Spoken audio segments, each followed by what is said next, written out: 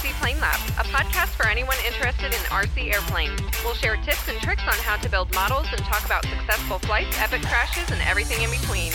Visit us at rcplanelab.com to sign up for our email list and to ask us questions.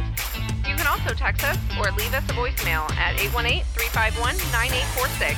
Please help us out by rating and reviewing us in your favorite podcast app. Thanks for spending time with us today. Now here are your hosts, Ron and Tom. Hello, everyone, and welcome to the RC Plane Lab podcast. I'm Ron. And I'm Tom. So today, we're going to talk about lots of stuff.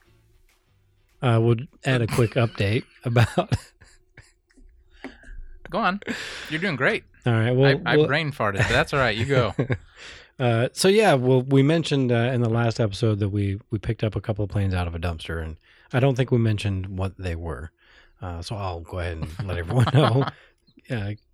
Instead of keeping them in the dark like it's some great secret, they were Linear Shrikes, the 10 and the 40 size, one of each. So if you're out there on the interwebs, you can look them up and see what they look like. They're kind of a cool racer wing plane with just a couple of vertical tails and no horizontal stab. Very, very fast airplanes. These airplanes had engines on them, which was kind of cool. They're both going to need some work, I think, probably some bearings, but looked like it. Yeah, I mean, they came out of a dumpster, so what do you expect? Yeah, it's who knows how long they were in the dumpster? Well, you never really know. Could have been rained on. Could have been rained on. It's been a while since we've had rain here, but it could have been rained on. Maybe a light mist. Maybe. Certainly some maybe dew. Yeah, so the original plan was going to be I was going to take one of those and Tom was going to take the other. I think he's changed his mind and wants to keep both of them. You can if you want. We're gonna fly them together. I think that'd be fun. Kind of like the Telemaster. We kind of resurrected that one. If we can resurrect these things, I think that'll be a fun project. So. Yeah, I like dumpster planes. Yeah, and I like working on engines, and they're going to need work. So both of them, wonderful. So they that satisfies the itch for me to tinker with something. So yeah, awesome.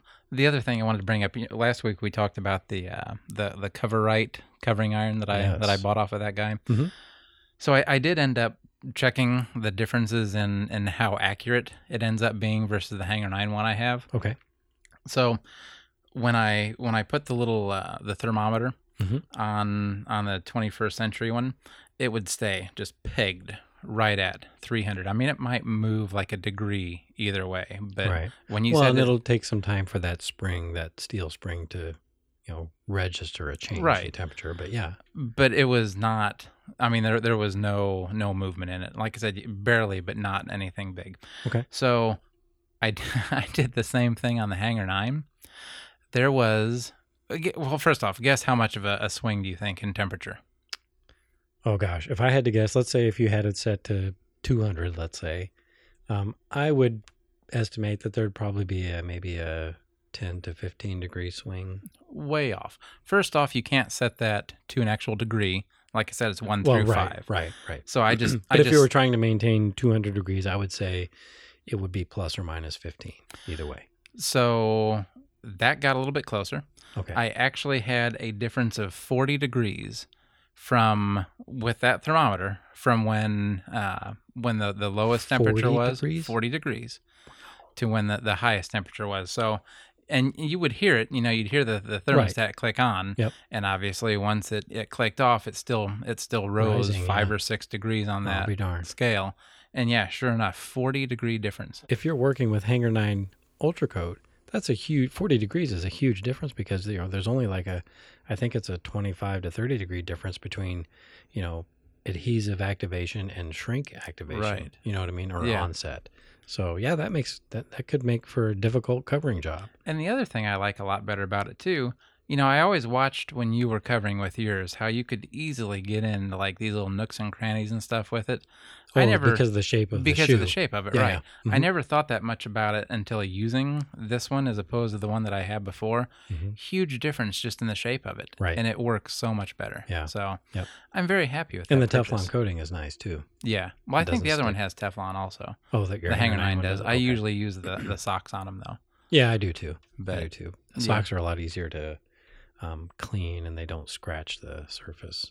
And you can just throw them away when you're done. That too. I mean, that's what I did. Yep. And I don't even know. I'm sure you can still buy those. But I ended up buying a whole bunch of them from the hobby shop when they were on sale. And I think they were like 99 cents a sock. Yeah, I think it used to be you could buy them in bulk. Like I think it was a bag of maybe 10 or 20. Oh, really? But I think those days are long gone, because, not a lot of us builders left out there these days. Well, when I bought, I mean, they were individual when I bought them. Right. So. Well, yeah, if they were 99 cents, that's use one of those on a covering job, you saved potentially an entire covering job for 99 cents. Yeah. Because a shoe, True. like if you have sanding dust on there or whatever, it will scratch that, the monocoat and the ultra coat. Yeah, I've seen that happen before. So speaking of covering materials, I have not had a chance to use the cheapo coat, but I plan on doing that before next weekend, and I will have a full report on how good or bad that stuff may be. Yeah, I want to know because I think I'm probably gonna order some. Yeah, it would certainly assist the cost factor of recovering this ginormous yak of yours. Yeah, I would like to get that done. I don't know if it'll happen or not, but I think I'd like to fly that this year. Okay. I mean, that's a lot to ask, but we'll see. I mean, it all depends how. We have some other projects we need to finish up, or I have some other projects I need to finish up before I can devote any kind of time to helping you with the yak. But I mean, you understand that, so. No, I don't. That makes no sense to me. I come first. Right. Ron's projects, you heard it, folks. Ron's projects come first. You never have time for my projects. You're always working on somebody else's projects. Tell me I'm wrong. I'm not going to say you're wrong. Yeah. Every time you go out to the field, somebody hands you something. Fix this. Do this. Well, that's not exactly true. Like, not every time. Okay. Like when I go out there and it's just you and I. True. Usually, okay, you're right. If there's anybody else out there, though. Well, and I don't dislike it. I don't want anybody to get the wrong impression. Yeah. I do enjoy helping, fellow modelers. Yeah. It does make me, it does give me some satisfaction to help somebody with their engine or whatever. Speaking of helping somebody, last time we were out there, I saw you, you set one of our friends up and finished the setup on his, what scale is that? 30%? You're talking about the SBOC? The SBOC, yeah. That is a 37%. 30, really? Yeah, it's an odd percentage. It's 105 or 107 inches, the wing. Oh, okay. It's an odd percentage. Yeah, I guess I didn't realize those planes were so like if you look at small then. Yeah, if you look at pilot, the real planes are not big at all. I mean, I knew like the yak and stuff originally when the full size plane. Right. I the model or the one they're modeled after. Right. I knew like the yak because it's technically a 42% if you do the actual math. Mm-hmm. But I guess I didn't realize that one was that high percentage wise. Yeah, those because really. The yak is 126 inch on the wingspan. Right. And between that, so that one has the 170 cc, the DA 170 on it. Whereas his, I think, what did you say? It was a 111? 111. 111 DLE. Yep. So I didn't realize it was going to be that high pilot, percentage-wise. So it's a Pilot SBOC is what we're talking about. They make that SBOC, or they did make that SBOC in, I want to say there was 5 different sizes you could buy. And this one, the one that he has, the 37%, I think it's either 37 or 34. It's a weird number. Yeah. Was only their second biggest one. Their biggest one, I believe, was 42%. I thought they had a 50% because I thought the original one he was wanting was a 50%. It's been a while since I've looked on the. Yeah. So they may, but yeah, I did. I helped him get his set up, got it bound up to his transmitter. What are you laughing at? Nothing. Just Santa. What I was thinking of. But anyway, no. And that's why I remember it was because I think that big one he was looking at for the plane and for the transmitter and stuff he wanted was about $10,000 from what he was asking for. But no, and I pretty much I think that was 50% was the biggest on that. I could be wrong though, but yeah. But at any rate, yeah, a gorgeous airplane though. I mean, it really is. And huge fan. He did a good job. He'd never flown it by himself before that day, so it was good to see. I understand the nerves. Oh, sure, I really do. but he did a good job, flying all by himself. Sure, he did it twice even. Yeah. He had 2 successful flights. His first time flying it solo, both times. Yeah, I wasn't there for that one, but I was there for the second time. But yeah, he did very well. So yeah, he's got it all. It's all bound up to his transmitter now. A little backstory: I put this plane together for him. It's been about 6 years ago now. God, time flies. Yeah. He lives in a spot that's hard to get it in and out of, so it's not easy for him to get it to the field. So, that plays a role in how often it gets flown, excuse me. Plays a role in how often it gets flown also, but... He also has a ton of airplanes, so... He does. He could fly a different one every weekend, and it'd take him a couple years to get through them all. But that's okay. He does have a lot of airplanes. But anyway, yeah. So I was able to help him out this weekend and get that set up for him, and now it's all on him, Yep. It's all his now. His he doesn't airplane, need me for anything. You're finished with it. You've washed your hands of it, and you're done. Yeah. I mean, hopefully I'll get to fly it again, because it does fly. I mean, it flies very nice. Yeah, the big ones always fly. That's true. So easy. Yeah. And we say that all the time, but it's absolutely true. The bigger they are, the better they fly. But the harder they fall, and that's the part that makes it difficult. Expensive. Yeah, that's true. So yeah. But I understand. That's like I said, that's the scary part about the Yak and why I don't fly it often. And but after seeing him fly that one, and it kind of gets you wanting to get back into it when you have your own big one. Sure. Yeah. They are fun to fly. Yeah. So. And my big one is nowhere near as big as his or yours, but it kind of stirred, if you will, the urge, if you will, to go fly my big one. So now I need to figure out how to transport it in my car. Yeah, that's the hardest part. But you'll figure it out. I miss the Suburban. I still don't know why you sold it. Well, anyway. Go buy another one. I could, I guess. You should. Just have an airplane vehicle. Yep. That'd be perfect. So, yeah. One of the other things I wanted to bring up. So last time you were out, we were working on stuff, and you kept asking me for screws, and I had to pretty much say I don't have that. Mm-hmm. So fasteners. Yeah. What makes a good overall, not necessarily kit, but what makes a good overall collection? Sure. What should I be getting to have on hand? So when I need to use something, I will have everything I need here. Right. Well, I mean, probably depends on how often you're going to be building, airplanes or rebuilding or, working on airplanes. Let's say setting fairly them up, often. Well, I'll go over what I have in my shop, what I keep or I try to keep on hand. So we'll start with hardware. Well, let's go ahead and define it. It's nuts, bolts, screws, that sort of fastener. And then for my definition of hardware, when it comes to RC planes, there's the other stuff that's required also, like control horns and clevises and threaded rod and all that sort of stuff. So I'll start with the nuts and bolts. I like to keep a quantity. That quantity is different for everybody. I don't like to be out of something, especially now that we don't have a hobby shop locally. So running out of hardware can be a really frustrating experience, especially if it's an odd size that you can't just go to Lowe's or Menards or in our case, Big R, Tractor Supply Company, these types of places. Yeah, you have saved me a couple times when I've needed something special. You've had it, I haven't. Right. And yeah, because I've looked at like Menards and stuff before, and you can't get the 440, you can't get the 256. They just don't carry it. And then the other thing too, when you go to a hobby shop, like I don't remember what size I was looking at last time we went to a hobby shop. It was 2 screws for like $1.25. Right. I want to load up and buy 100 or 200 at a time as opposed to that. Because I remember like when I bought a whole pack of a bunch of different sizes of the servo screws, like the threaded ones for that. Right. And that was like, I want to say it was about 800 screws or so, and it couldn't have been more than $15. Right. I mean, you always get a better deal when you buy them in quantity. Right.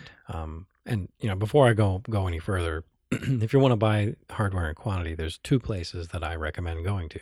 It's RTL Fasteners, which I think that's who I bought from, but I bought them through eBay. But it was supplied by them. And then I like the website fastenerexpress.com. I believe it's fastener-express.com. Okay. And they sell, just any kind of fastener that you can imagine, and they sell it in bulk type quantities, like quantities of 25 or 50 or 100. So I've also purchased through McMaster-Carr before.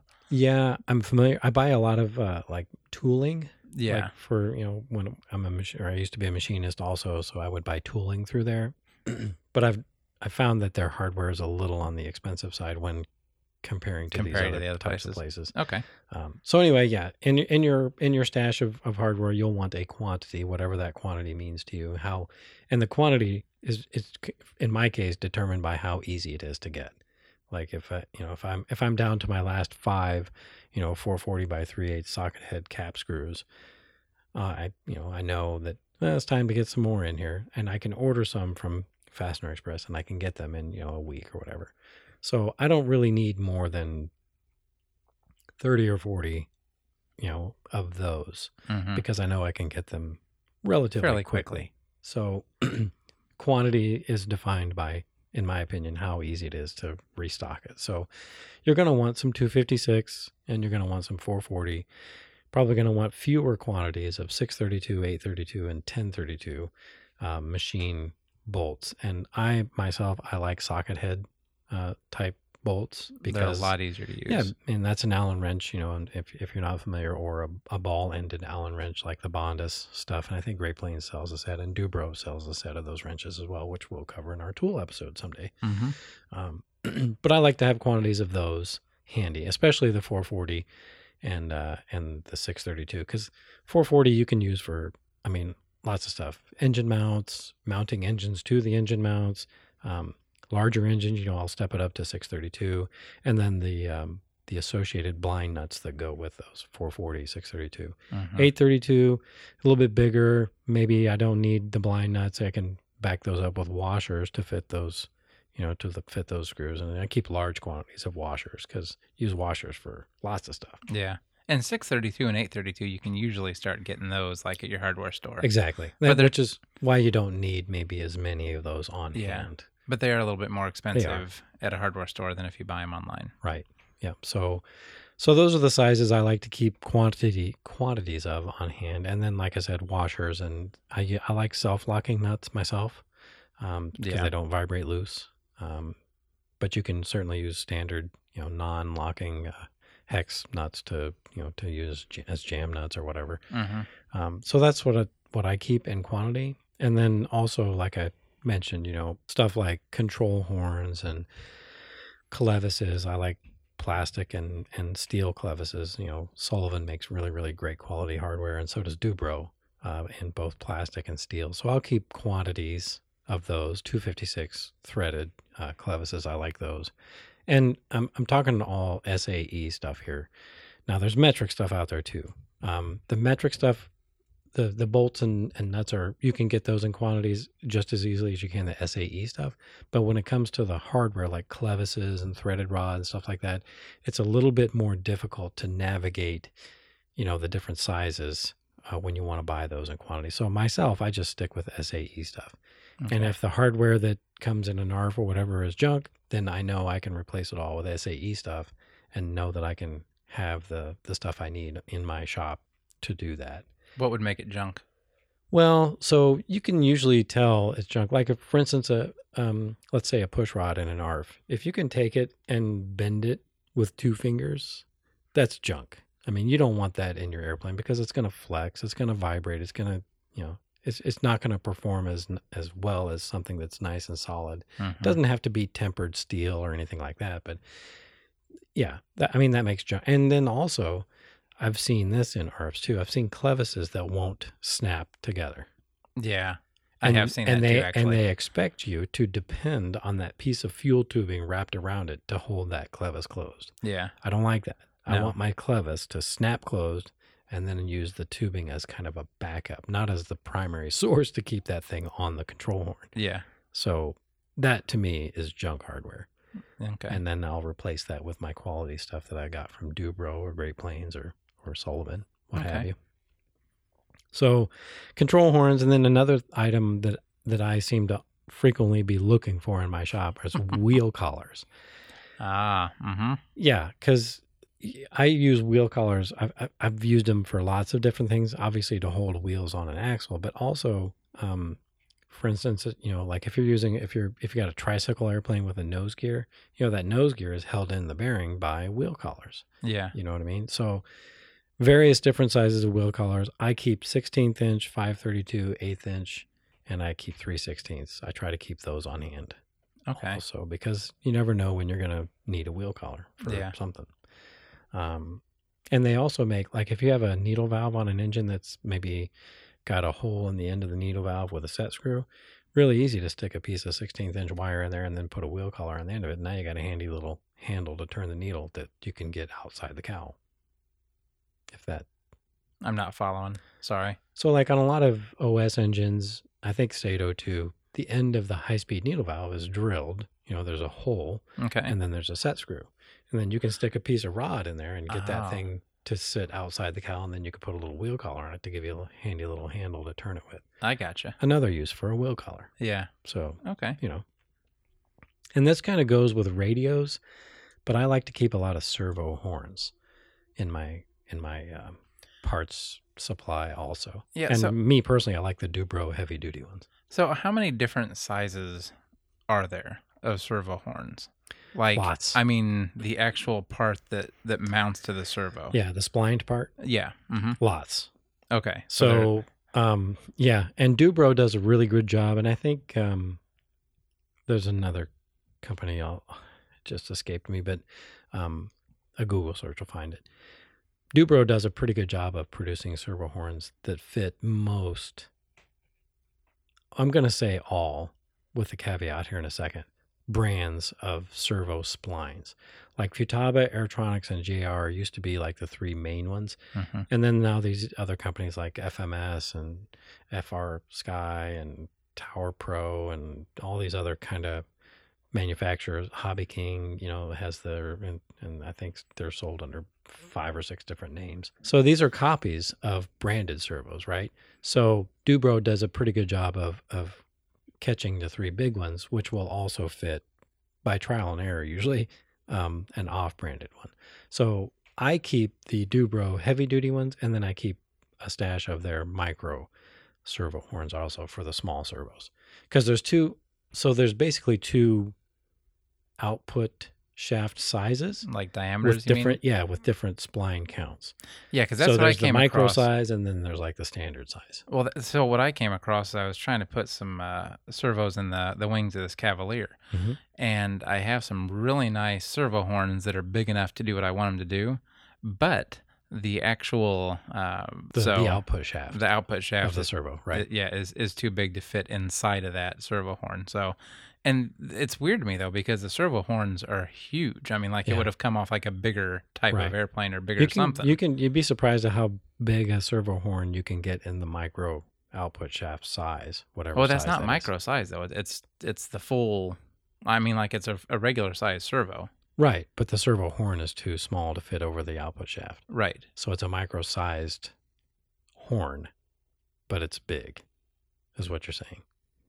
Well, I guess I don't know the difference in the micro size, because I assume you were talking about the micro size that would work on the 5-gram servos. Yes. It's bigger than that. Oh, so it's in between. Yeah. Okay, so maybe there's 3 different sizes of output. I thought there was the micro size, for the 9-gram servos and servos like that.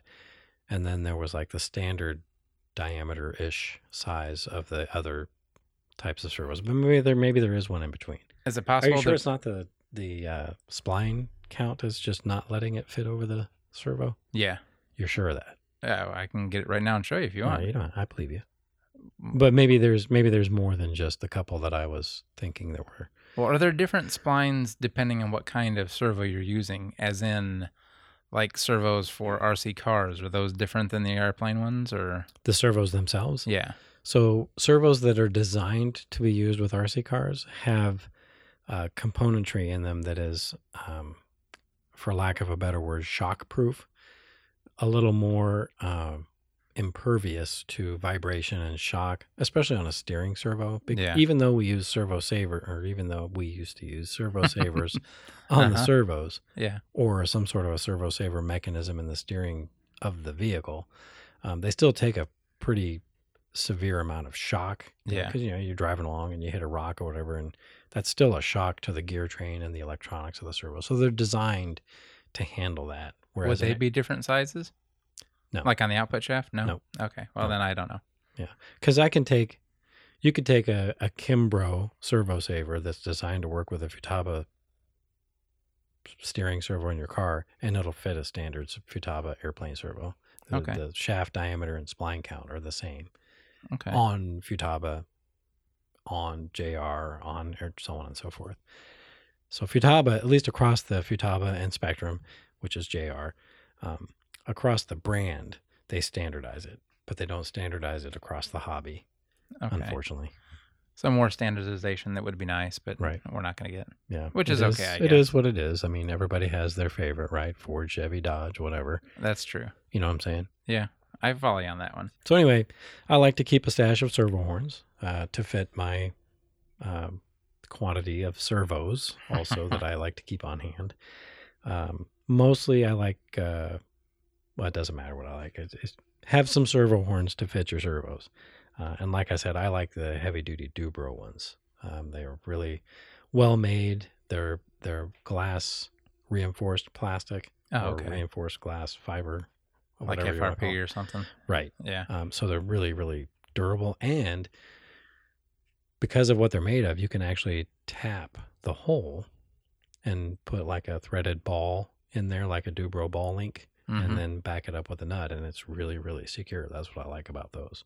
Oh, that is handy. Yeah. So, and then, things like Dubro makes in Great Plains, most of the hardware manufacturers make a item called an easy connector or a quick connector, which is basically, you know what I'm talking about. It snaps into the hole on the servo arm and has a nut that gets pushed on the backside of it, and then has a set screw, and you run a rod in there and run the set screw down. Yeah. I'm not a fan of those. I don't like them myself, but if you are into those, you might want to keep a quantity of those as well to assist your servo hookups. And then, like I said earlier, 256 threaded rod and 440 threaded rod to actually terminate the end of your push rods where you're going to thread on your clevis.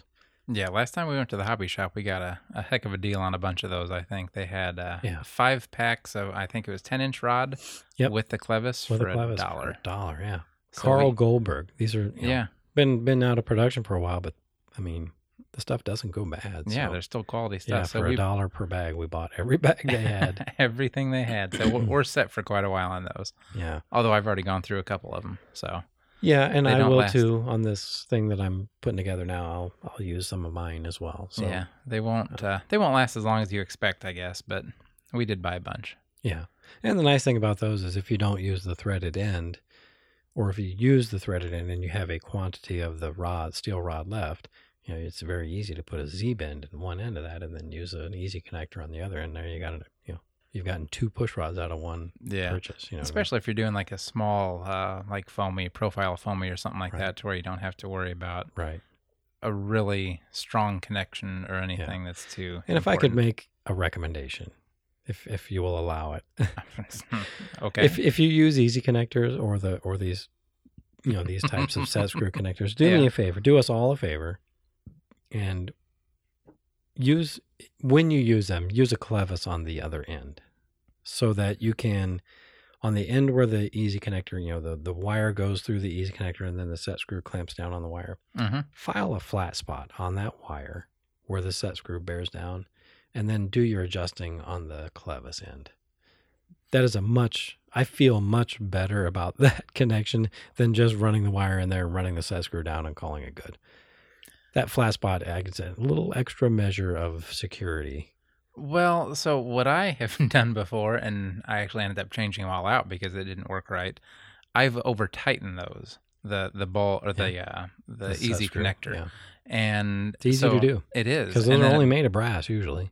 Well, but then it bent the control horn, or not the control horn, but the rod. And so then when I needed to adjust it, because I just had a Z-bend on the other side, you couldn't adjust it. Oh, I see what you're saying. It was not, you could take that screw completely out, and it was deformed so much that you couldn't get that to move. So even if you have a Z-bend on the other end, making the other end not adjustable, if you file a long flat spot at least, that gives that set screw much more area to grab onto, more purchase, to hold that connection secure than just running it down on a round rod. Yeah. You know what I'm? You know Yeah, what I mean? I Does understand. that make sense? I mean, I know the end of those set screws it's not just a normal type set screw. It does have something that kind of eats into it. Some of them are knurled on the end, but like the Great Plains ones, those are just 440 bolts. Just really? Plain old, yeah. They're really short. I think they're 1/8 inch. Yeah. But they're just, they're not knurled or anything. They just go down and clamp on it and you hope it's cross good your enough. fingers. Yeah. Just do me a favor and file a flat spot on the rod where that set screw goes down. It'll make me very happy. Well, you pretty much told me you don't like set screws, so I think I've switched over. To doing the Z bend on the end that goes into the control horn. Now I will on say the servo. that's how I like to do it. So, and it's easy enough to do it that way because then that still gives you that adjustment, with the threaded rod on the end with the clevis. Now I will say that I've to my recollection, I've only ever seen one of those fail once. Which one? The easy connector. Really? And when I say fail, I mean the rod slide in and change its position, even though the set screw was tight. I've only seen that fail once, but that was enough for me. Yeah. Well, and I've done a lot of them with those. And once again, especially on smaller planes where it's not using a lot of pressure. Like our little foamies, the Sandpiper. Yeah, fine. You can get enough clamping pressure on that. It's not going to go anywhere. And we're not putting that much flight load on those. Well, I don't know, or are we? I don't know. Not nearly as much as on a bigger plane. Right. So yeah, I understand. I wouldn't use it on something to where I'm really concerned about how much pressure is on it. Right. So that's what I like to keep in my shop on hand so that I don't run out of. And if I think of anything else, I'll update it on the next episode. Yeah, I need to. I'll have to get online and do some research and get an order together so I have a bunch of stuff here. I can help you spend your money. It's always easy to spend somebody else's money, right? I can give you a very nice list of stuff you should have. Yeah. Well, maybe we should do that. That way I do have stuff on hand. And if you're listening, do me a favor. Don't buy flathead hardware. Oh, my goodness. Okay, so that's a dig at me. It's not a dig. Well, the only reason I used that flathead hardware is because that's what I had. I didn't have and it worked. Well, right? it did, but oh my, from listening to you whine and complain about it, you would have thought the world was ending. I mean, you didn't have a dry eye. I may have complained a lot. But yeah, it did its job. Actually, it's still doing its job. I think that's the what engine we're is still still using on the airplane. We're talking about the Telemaster mounting the fourth engine on the Telemaster, which we have yet to run. We will. We will. But yeah, so and I just fly had it eventually one of these days. But yeah, the only thing I had was the slotted screws, the old style, and I think they were honestly those have got to be probably 30 or 40 years old because they're very shiny. Well, they came from, I think those are ones that came from a whole bunch of stuff my grandpa had before he died. Okay. And he died in 1992, so 91 or 92. I think it was 92. So yeah, that's where those came from. But they work, so I shouldn't complain. But boy, do I despise flathead hardware. Well, I'll be honest. Like with the socket head screws that I bought for the servo screws, yeah, it's so much easier. Aren't those nice? They really are. Yeah. You don't have to worry about it slipping out of the screw head. You don't have to worry about any of that. The beauty of those is you can use either a 2mm wrench or you can use a 5/64 wrench. Oh, I didn't know either that. or. Yeah. I just have the 2mm fits them really, really nice. Awesome. Which I like. Yeah. So yeah, well, good. So I'll get my list together and get something ordered. Right on. So yeah, that pretty much covers, I think, what I keep in my stash. And if I think of anything else, I'll update it on the next episode. Okay. So the only other thing I think you wanted to cover, it's due, and I don't know if there's a reason behind this or if something happened, but field etiquette. Yeah. So we've been talking about flying and getting newcomers into the hobby and things like that, and we haven't really talked at all about what to do at the club field. If you're going to join a club and then you're going to hopefully fly at a club field. Okay, I understand where you're going now. I thought it was more like something happened at the field that I wasn't aware of, and you were going to complain about. No, I'm not. I'm not going to complain at all. Okay, I'm just going to go over some stuff that as a newcomer to the hobby, might want to know Sure. before they get to the field. Some do's and don'ts of, Yeah. of flying at the club field. If That makes sense. Yeah. What do you got? Well, so, I mean, there's some general rules that whatever club you join are going to have. Rules like, don't fly over the pit. And that's, you don't want to do that because, number one, you don't want to fly, and we've not touched on this either, really. Flying directly over your head is not a good idea for lots of reasons. But it's disorienting. But the too, most though. of which is it's disorienting. It's hard to tell when the airplane is directly overhead what attitude it's in. Is it going up? Is it going down? And it's very easy to lose actually, even though you have full control of it before you get to that point, it's very easy to lose control and get disoriented due to vertigo. That and it hurts your neck. And and you're staring directly up into the sky, which can be kind of bright sometimes. There's a big shiny orange thing up there. So it's not a good idea to fly over your head. And usually where you're flying, you're going to be standing in the pit or a flight line. So don't fly over your head. That's one thing that every club pretty much has in their bylaws or their rules of the field is you don't want to fly over the pit. You don't want to put yourself in danger, and you don't want to put other flyers and spectators potentially in danger. Good to know also if you're not just flying at a field, but you're flying at your house or something like that too. It's good to realize, that's not a good idea to do. Keep it out in front of you a good distance. Yeah. It helps your situational awareness. It helps you get a better view of what the airplane is doing, and it keeps you, it's easier to control the airplane if you can see the attitude of the airplane. Absolutely. So I just wanted to mention that. Also, every club is going to have, like I said, their own rules. Most clubs have a set pattern, if you will. Yeah. So depending on maybe, like for instance, our club, you're either going to fly a left hand or a right hand pattern. Depending on the wind. On the wind, exactly. Yeah. So our runway is kind of oriented more or less east-west, and prevailing winds here are from the west, generally speaking. So, it works out pretty nice. We're usually flying a right-hand pattern, but not always. Sometimes the wind is crossways, whatever, and the club will usually have a default. Like if there's absolutely no wind, they'll have a default pattern they want you to fly. That way, everybody who's there is flying the same pattern. You don't have two planes coming head on down the runway to land or take off or what have you. So pay attention to that. Like our field, I believe our default is right hand, I think, because that's the prevailing wind from the west, and that makes for a right hand pattern if you're flying into the wind. Mm-hmm. So that's another thing to sort of keep an eye on. And then some general stuff that I like to have people kind of be aware of when they're at the field. And this is it's not annoying to me, but it makes me cringe when I see people do this. And I know they're doing it out of a good place, that they want to be helpful, which is great. We always need some sort of assistance, especially if we're flying the big airplanes. But don't go up to an airplane that's either running or somebody's working on the ground and just grab it.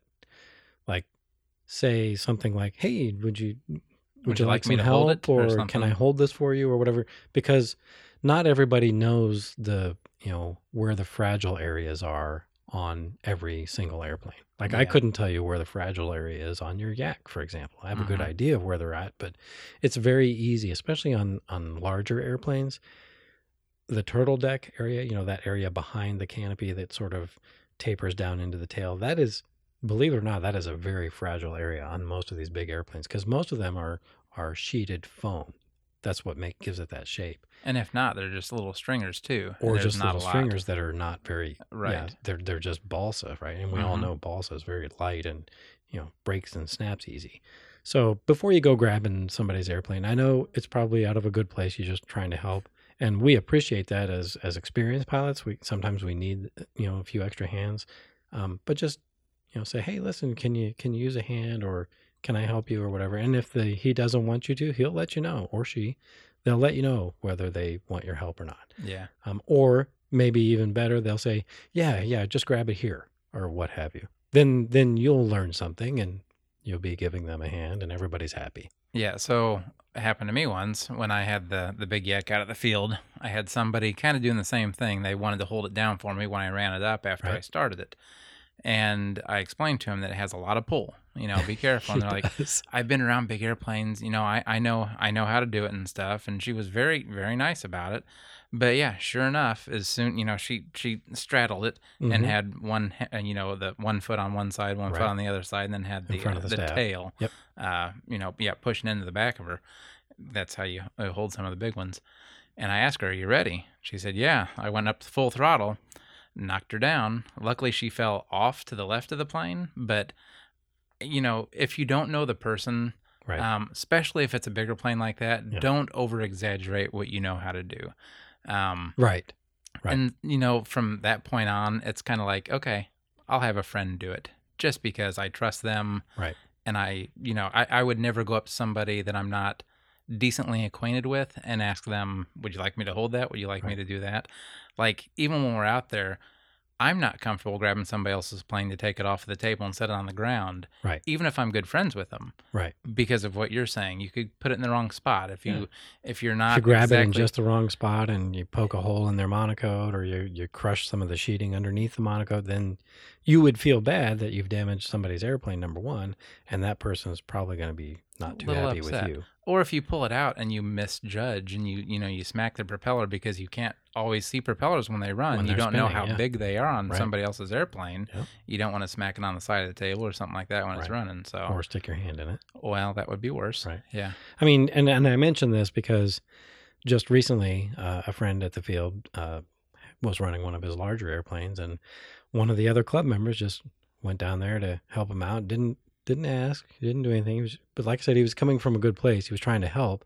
But yeah, he grabbed the turtle deck, and sure enough, where he grabbed it, it made a little indentation in the sheeting, and now I'm probably going to get to be the one to fix it, which is okay. I don't mind. Well, it's okay that it can be fixed, but it's not okay because that's one of the things. If you don't know what you're doing, you don't pretend like you do. Right. So just you're best off staying away, in my opinion. Yep.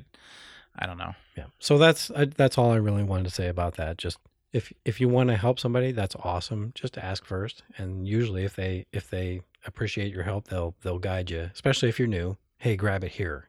Don't grab it here, whatever. And don't get mad if they say no. Right. Sometimes sometimes I can be that way. Sometimes I get very into what I'm doing and I'm focused and I want to handle it. Sometimes I don't want any help, And don't take it personally. And sometimes you're that way with me even. And it's like, all right, well, and you don't take it personally. No, I don't. You go about your business and we move on. But so just that's all I really want to say. Just ask them if you can help, and if they want your help, they'll say, sure, here, grab it here. The next thing I wanted to talk about was so when you're running your airplane up so at our field we have tables, right, that have the stops on them that we can put the airplane up on and for smaller planes. Yeah, right. Yeah, we can't obviously put the big planes on there, but when you're running your airplane up, right, and I'm guilty of this too. I do it all the time without even thinking, but you got your airplane on the table so it's elevated. And at our field, we have benches behind the tables for spectators and other pilots to sit and heckle us and whatever, which they do a lot of. Which is part of the fun. But when you're running your airplane up, and especially with the nitros that I love so much, sometimes I'm not really mindful of where that exhaust is going, right? So, the airplane's on the table and I run it up to full throttle and I'm making my needle adjustments and, I look back and luckily it was my own car, but I still had the lift gate open on the car and all that exhaust is going right into the back of my car. So just be mindful of where the exhaust is going. If it looks like maybe you're going to smoke somebody out with your nitro 2-stroke, just maybe either give them a heads up, hey, I'm going to run this up, so they can either move and not get a face full of oil, or maybe you can move to another table or put it on the ground or whatever. Okay, I see where you're going with that one. But I kind of come at that a different way. You go out to the field, what kind of things, what's the reason you go to a field first off? People are going to fly airplanes. Well, some people go to the field to watch people fly airplanes. Right. But still, if you go to watch somebody fly an airplane, you know what you're going for. Unless you're a spectator that is maybe getting into the hobby for the first time. Okay. Sure, but okay, I guess I do see that. But if you're a spectator, that's what I'm getting at. You're not going to I see have your hatch open, parked right behind an airplane to where you're going to get stuff inside of it. And unless you're me, which I did. Well, but you're not new to the hobby. No. You know what I'm saying? No, I just simply forgot to close the hatch on my car. Okay. It affects everybody. It does. So I'm just saying, be mindful of where it's at. And if it looks like it's going to maybe smoke somebody's car out, and you maybe it's a nice, really nice GMC Envoy or whatever SUV. Why would you pick that one? Well, because that's a nice vehicle, isn't it? GMC Envoys. I don't know. Those are nice. I don't know either. But I'm coming from a place. I drive a 2009 SUV. That's a nice vehicle to me. Well, but I don't know out of everywhere why that's what you would pull out to bring up. I don't know anybody that has one of those. I don't think you do either. Well, yeah, I know a couple people that have them. Yeah, okay. They're not cheap. Oh, okay, that's anyway weird choice. Maybe a nice vehicle that you don't want to oil it up with your nitro exhaust. So just be mindful of where your exhaust is going. That's all I'm saying. Let's come from the other side then. If you're going to a field and you're not sure what to expect, be mindful where you park. Okay. And be mindful where you stand. Because, like I said, I come at it from I know what goes on at the field. That's on my list. Oh, okay. Go ahead. Well, though. then I'll you're stop. Covering it. Good. I'll stop. Go on. You've got it. No, you have the list. I don't. So I don't want to steal your thunder. So here's another pet peeve of mine. And I don't mind loaning my tools. I really don't. Especially when I'm at the field, if somebody needs a screwdriver or a wrench or whatever. If I've got it and you don't, then more power to you. Please don't make me come and get my tool back from you. If you borrow something from somebody, do them the favor. They did, out of the kindness of their heart, they let you borrow their tool. The least you can do is take that tool back to them. Don't make them come to you to get their tool back. Yeah. That's really annoying to me. And I've lost tools over the years that way. Yeah. And that's really annoying. So replace what you borrow. Don't make them come and get it from you. Here's another one. Hey, can I borrow your Nye starter? Hey, can I borrow your glow igniter? Hey, can I borrow, your thing that you put on the glow plug to make this thing go? Sure, I don't mind. But if you have one in your box and you're not using it because it's dead, that's on you. Yeah. That's not my fault. I don't mind you using my glow starter, but you're not going to use my glow starter all day because you forgot to charge yours. That should be part of your pre-flight or pre-going to the field checklist, charging all your batteries. That includes your glow igniter. So do everyone else at the field a favor and please charge your glow igniter when you're charging your radio or your other batteries or what have you. Because that can get, we have a limited lifespan of these things, right? They're only good for so many starts. Yeah. And if I'm planning on spending all day at the field, yeah, I bring extra Nye starters with me, but not everybody does. What are you calling them? Nye starters? Nice nitro starters, Nye starters. Oh, okay. They were. That's how they were sold by McDaniel back in the day. They were called Nye starters. I'd never heard of that before. Yeah. So okay. Glow plug igniter. That's what we're talking about here. That's what I know it as. Right. So do everybody a favor. Charge your glow plug igniter the night before, please. I want to be out there. I want to have a good time. Everybody wants to have a good time. I don't want to not be able to start my airplane because the schmuck at the end of the flight line there didn't charge his glow plug igniter and has been using mine all day, and now I can't start my airplanes. So what else do you have on your Tom Dale cranky list? Let's see here. Yeah. So this one's kind of a touchy subject. Oh boy. I don't really have a feeling on this one way or the other. Okay. But dogs at the field. I love dogs, right? Yeah. I really do. And you can tell whenever I come over here, I'm always, hi, You're Zoe, petting our dog and stuff. Yeah. I love dogs. And for a long time, I can never do that at your house, by the way. Your dog would eat me. Well, my dog's kind of a butthole. Well, the big one is anyway. Yeah. Like I could take the little one out to the field and she'd be just fine. Yeah. But I would have her on a leash. Right. And like I said, I even have friends who have dogs that are extremely well behaved, that would never run after an airplane or chase a little kid as he's running up and down the behind the flight line or the pits or whatever. But and I think most clubs have this rule in their bylaw, but your dogs really ought to be on a leash. Don't let them, even if your dog, like our little dog, would never run off because they're too old, too fat, too lazy, too whatever, or just too well-mannered. Sure. There's always that chance. You never know what's going to set a dog off, right? So having a dog on a leash is usually a rule, especially on busier weekends. Like, if you're expecting a big turnout at the field and you're going to take your dog, probably ought to have the dog on a leash. What about kids? Should you put your kids on a leash too if you take them out? Well, that's so okay. I'm sorry. We'll, okay, no, I'm sorry. that's I perfect. have not seen that's your list. like the perfect segue. Okay. So kids at the field. Sure. Right? No, obviously we don't want you to have your kids on a leash. We want kids. Me as an older guy at the field, I want kids to get excited about the hobby because I want the hobby to continue. Yeah. Right. I want cool new airplanes every year. I want cool new radio equipment every year. I want cool new this, cool. And the way to do that is to get the younger generations excited about the hobby, and hopefully eventually they'll be lawmakers and they can help us defend our hobby and keep it, what it is right now. Or just be hobbyists and keep the demand up. Exactly. Right. So yes, I want kids at the field, especially kids who've never seen model airplanes before. Because they do, and like you can see it, they get really, really excited. Like I remember when I got excited when I first saw, an RC airplane. But as a parent of those children, there are some things that that we as club members can inform the parents of, like let them know the ins and outs of, hey, this is the flight line. We don't want spectators beyond this. So we want, little Kevin here, we want him to be excited about it, but please, keep him back for his safety. And really that's what it's about. It's about club liability. The club wants to continue being a club. Yeah. They don't want to have to stop being a club because they had to settle a lawsuit because little Kevin ran out and got his thumb cut off by a 50cc, SBOC or whatever.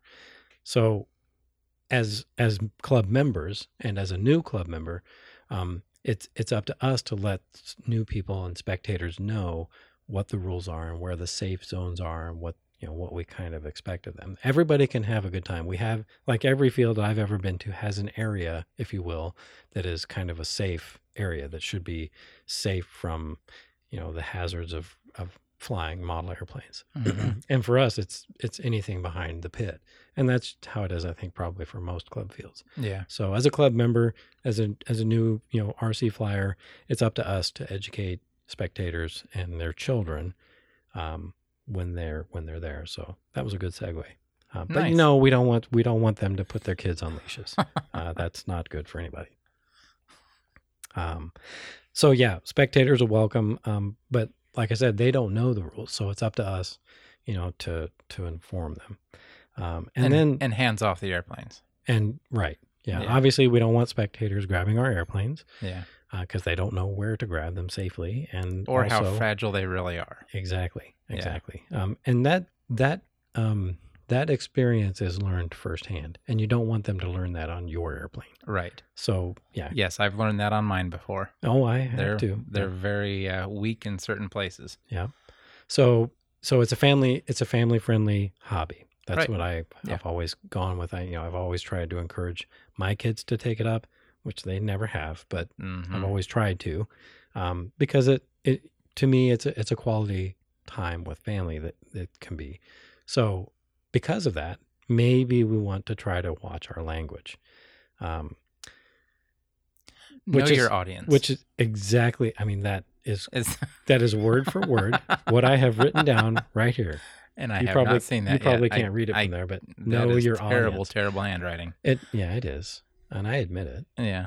But Um, no, I don't know that. So yeah. But and- know your audience.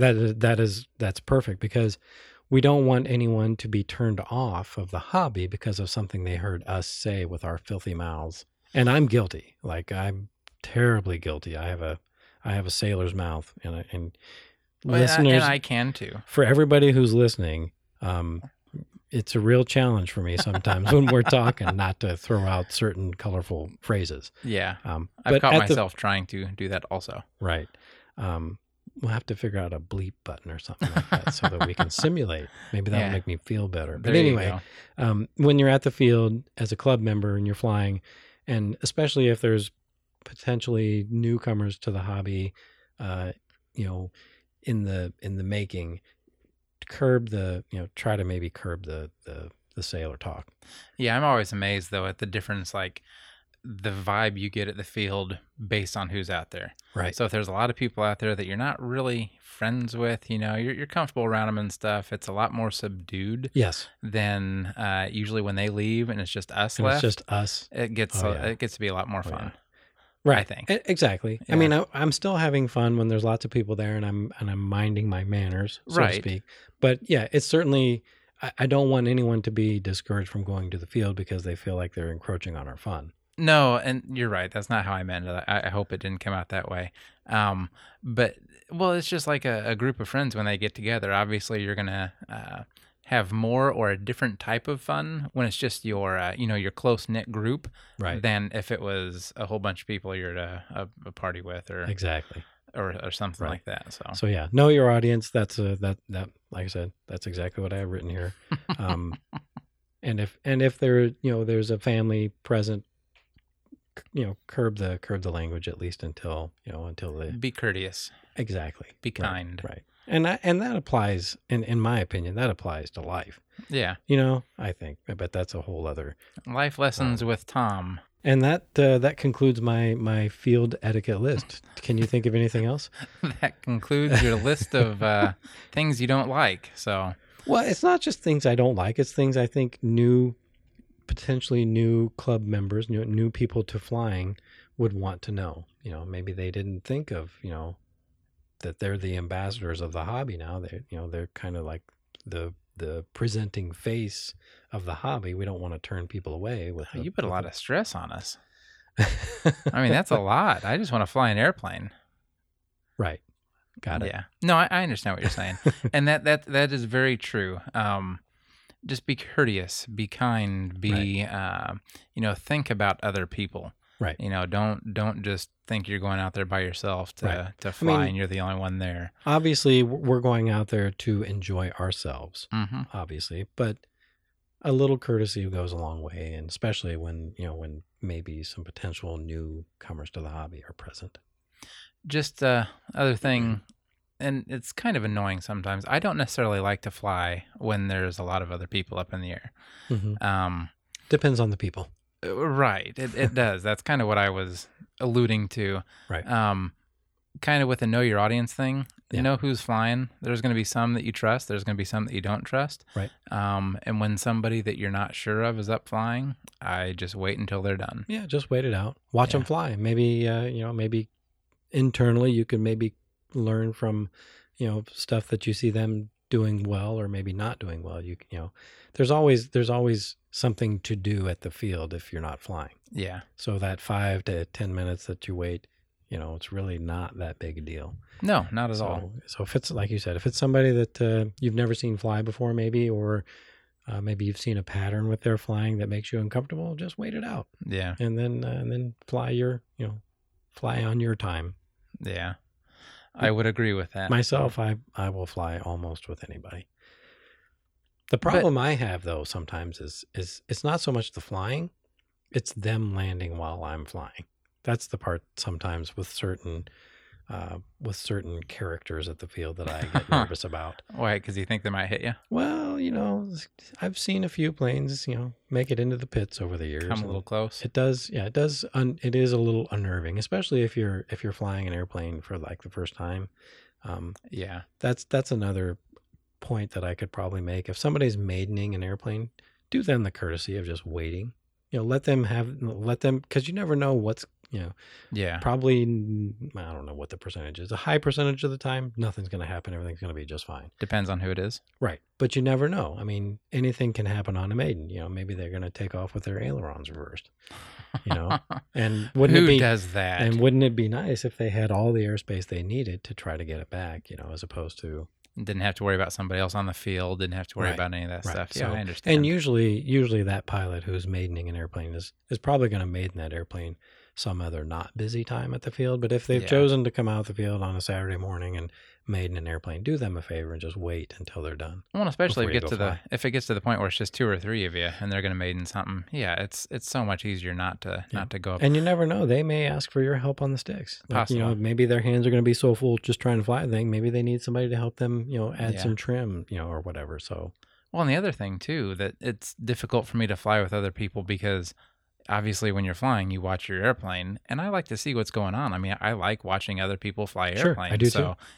it's almost as fun for me to go out and just watch than it is actually fly anything. And a lot of times I'll be watching and another pilot will do something cool with his airplane. I'll be like, man, that looked cool. I'm going to try to replicate that whenever I go fly. You know what I mean? And sometimes you ask them, how'd you do that? I don't even know what I did. I don't even know. That happens to me a lot. Yeah. Hey, that was cool. What'd you do? I don't know. I just moving the sticks around. It was just going on its own. Beats me. Right. Oh. Yep. So that pretty much concludes my list. Okay.